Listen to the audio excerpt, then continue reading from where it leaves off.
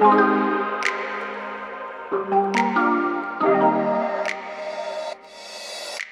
and welcome to the Pharma Letter podcast.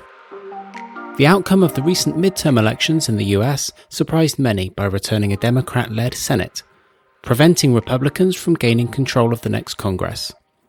Analysts, having expected a stronger showing for Republicans, put some of the blame on former President Donald Trump, whose endorsements and active involvement in campaigning was said to frighten off moderates. In this week's episode of the Pharma Letter podcast, I'm joined by Stephanie Kennan, Senior VP for Federal Public Affairs at McGuire Woods Consulting, for a discussion on the possible implications. We'll consider the likely course of future life sciences legislation, in particular the additional provisions which were omitted from the pared-back, so-called skinny user fee reauthorization in September. We'll also take a quick look ahead to 2024. As Florida's Ron DeSantis basks in the triumph of his gubernatorial campaign, a run at the presidency now looks inevitable, and bookmakers are putting him above Mr. Trump as favourite to win power, albeit with a long way to go until polling day. We'll discuss what a DeSantis White House might look like for the life sciences industry.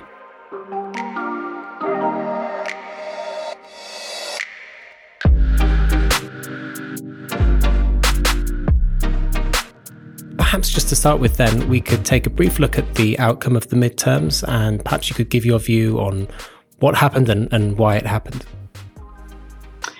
Sure. I think that the outcome, it depended a lot of where you lived. If you look at the map of the United States, the coasts are Democratic, and in the middle is a lot of Republican territory, and remains that way. I think some of the answer has to do with abortion politics. That got a lot of voters out, but an astounding number of younger voters came out. And in the United States, younger voters in the past have not voted in great numbers, but this time they did. And some of it had to do with candidates, the quality. I'll give you an example. Oregon, which is a very considered a liberal state, there was a district held by a conservative Democrat because that district was relatively conservative. And he retired. The Democratic Party chose someone who was much like the rest of the state, very liberal, and a Republican won that seat because the Republican better reflected that district's particular views. I can give you an opposite example. In Maryland, which is also considered a liberal state, they'd have a Republican governor for 2 terms. He was term limited. He was not a conservative far-right governor. He pretty much just ran the state. Maryland doesn't have a history of a lot of Republican governors, but he rejected the party's nominee to replace him, and actually did advertisements for others, and a Democrat won the state. So I think it really depends. A part of it was candidate quality. Some far-right conservatives were rejected if they really didn't reflect that district or that state. Right. And just looking at the impact then on pharmaceuticals and the biotech industry, could you provide any pointers on what the possible impact might be in terms of the legislative outlook for the next couple of years? Sure. It's important to understand that you're going to have the House controlled by Republicans and the Senate is going to be controlled by Democrats, even though we're still waiting for the Georgia results for their runoff. And when you have a split control like that, it means it's very hard to get legislation that is big legislation, big, bold ideas passed because they don't agree. But it also means a change in leadership at the committee levels in the House. You're going from, for example, the Ways and Means Committee, which has jurisdiction over parts of Medicare and taxes. You're going from Richard Neal from Massachusetts, who's not really a healthcare guy, but he's had to be a healthcare guy because of all the biosciences in Massachusetts. He will be becoming the lead Democrat, the ranking member, and a brand new person named Vern Buchanan is likely to become the chairman because the current senior Republican who would be chairman is retiring. Vern Buchanan is from Florida. He hasn't led a lot of healthcare legislation. So he's sort of unknown as to what he will want to do. We know that he cares a great deal about healthcare in Sarasota, which is where he comes from in Florida. And he's really been promoting some, better access to cancer services and other things in Florida. But it's really unknown what he will do as a leader, as opposed to someone who's been following kind of the basic Republican principles of healthcare legislation.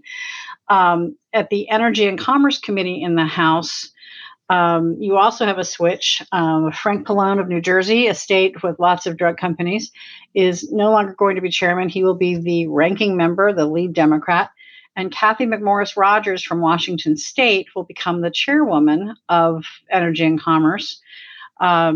She has already said that what she is interested in is investigating the COVID-19's origins, the administration's COVID-19 response, and HHS's implementation of Medicare drug price negotiations. She wants to focus on federal healthcare agencies and programs where the authorizations have expired. And she wants to address the fentanyl crisis. So in the Senate, even though there's not a change in leadership over there, there is going to be a change in the Health, Education, Labor, and Pensions Committee, which oversees FDA, because the current chairwoman, Patty Murray, is likely to be the lead of the Appropriations Committee. Bernie Sanders from Vermont, an independent who caucuses with the Democrats, will be the chairman, and the lead Republican is likely going to be Senator Bill Cassidy from Louisiana, who happens to be a physician. And he has a long record of trying to work in a bipartisan way. And Bernie Sanders, of course, has always railed against for-profit medicine and is about trying to get a single-payer healthcare system. So it'll be interesting to see the two of them work together. Because of Cassidy's personality and his track record and working in a bipartisan way on some very specific issues, they'll probably move some legislation through that committee, despite some very strong differences. Right. Interesting. You mentioned that the Democrats have retained the Senate. I just wonder if you could say anything about the possible impact on insulin access and pricing. I know that the House has passed the Affordable Insulin Now Act. Right. There's also the Insulin Act, which is up for consideration in the Senate. Could you foresee any action or any legislation on insulin in particular? Well, as part of the Inflation Reduction Act, they were trying to include provisions from those bills, particularly trying to cap insulin at $35 a month for everyone, whether you were on Medicare or on private insurance.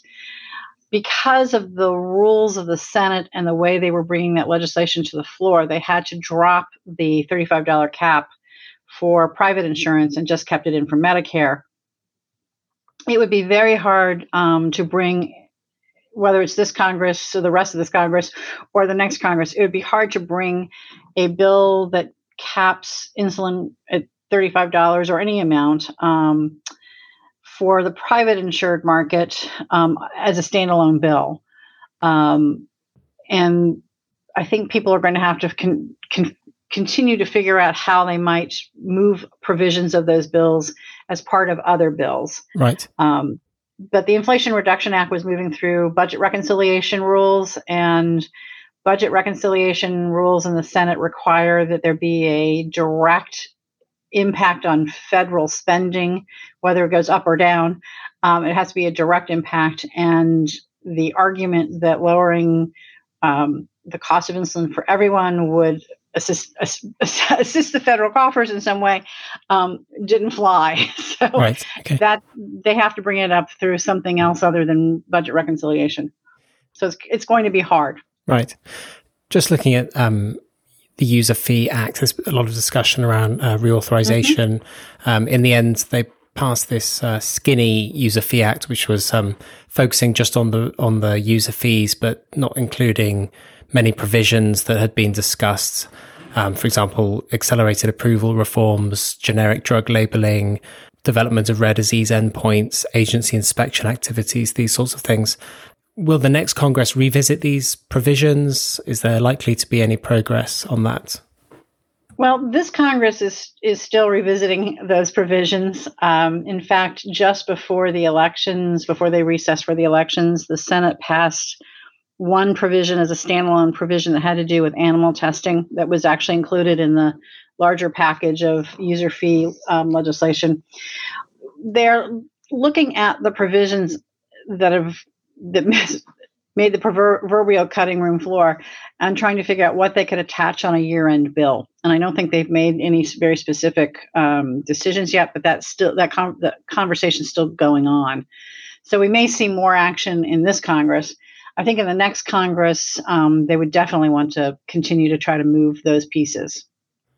Okay. But whether they move as a package or get attached to different things as things move on, that's still to be seen. Right. Part of this has to do with knowing what the agendas are going to be of Senator Sanders and Senator Cassidy at the Help Committee, because that's where that will generate from. And part of it will be whatever's not passed, what pressure there is to get it passed. Okay. But they haven't, as I said, this Congress isn't done yet with that particular piece. Yep.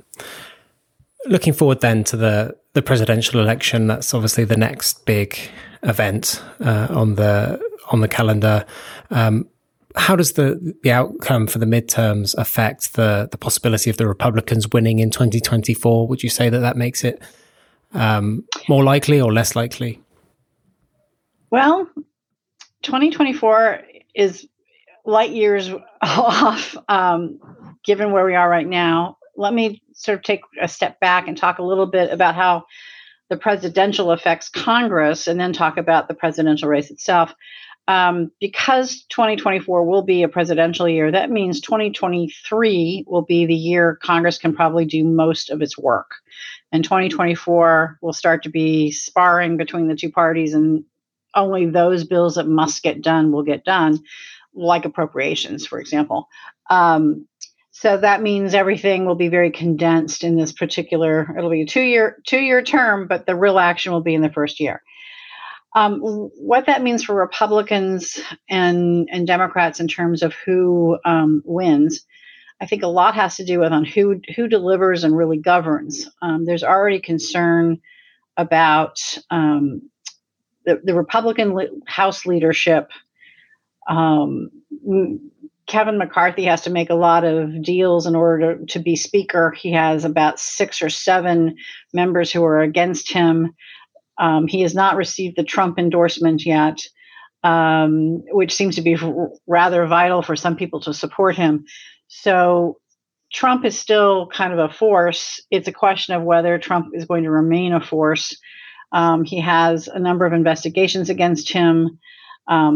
Ron DeSantis, the governor of Florida, clearly is becoming a much bigger player and could be quite attractive to a lot of people. And on the Democratic side, there are a lot of people who are supportive of Biden, a lot of people who are concerned about Biden's age. He just turned 80, and wondering if he's really the right person for 2024.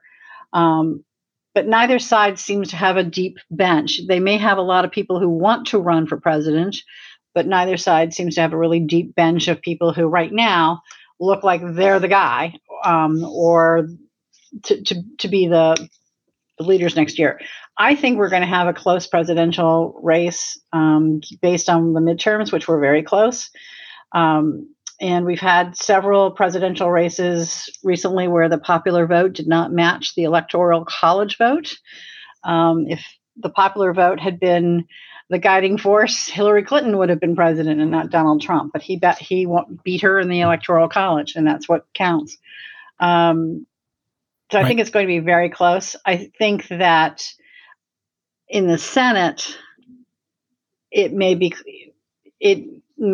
remain 50-50, and the deciding vote would be whoever's in the White House. The vice president gets to be the tiebreaker. It's a long-winded way of saying the crystal ball is very cloudy. There's a lot that has to happen. And I think in part what has to happen is the Republicans really have to shake out their leadership to decide who's really the leader of their party. Right. You mentioned Ron DeSantis. There's been a lot of interest in his potential candidacy. I've seen some data suggesting that he's the favorite, although, as you mentioned, it's very far away still until the election. But do we know much about his policies or his approach? What would a Ron DeSantis White House look like in terms of the impact on biotech or pharmaceuticals, drug pricing, that sort of thing? Well, as governor, he has worked on, he's focused on the PBMs, the pharmacy benefit managers. There's very little a governor can do about drug prices and regulation, although Florida does have pending with the FDA a drug importation proposal. It's been pending at the FDA for over 600 days. And that's considered a rather interesting proposal that other states would like to model, but they're waiting to see if the FDA will approve it. He has fostered research. The Florida system for education in their universities there is a little different than what I've run into in other states, where you can, in the budget, sort of plant money for research on specific items. For example, I know a couple of years ago there was specific money set aside for research in Alzheimer's disease, so that he's obviously wanted to invest in some of these, challenging issues, whether it's particularly, a drug treatment or not is something else, but to find out more about these diseases and to really promote more treatments. Florida also has a pretty big effort on cancer. Again, given the population and the fact that the Moffitt Cancer Center is there, there's a lot of focus on cancer issues and how to treat them and how to make more innovative treatments for them. Florida is not thought of as a health leader, but Florida has done a lot in healthcare, and Ron DeSantis has focused a lot on trying to lower drug prices, either through importation or by focusing on the pharmacy benefit managers. But that is the scope of what he can do as a governor. Right. We don't know what he would do yet when it comes to regulating drugs and accelerated pathways and those kinds of things, because That's just simply not been in his bailiwick to work on yet. Great. Well, it's fascinating to watch, and we'll look very closely the next 2 years to see what happens. I think that's about all we have time for today. Stephanie Kennan from McGuire Woods Consulting, thanks very much for being with us today. Thank you.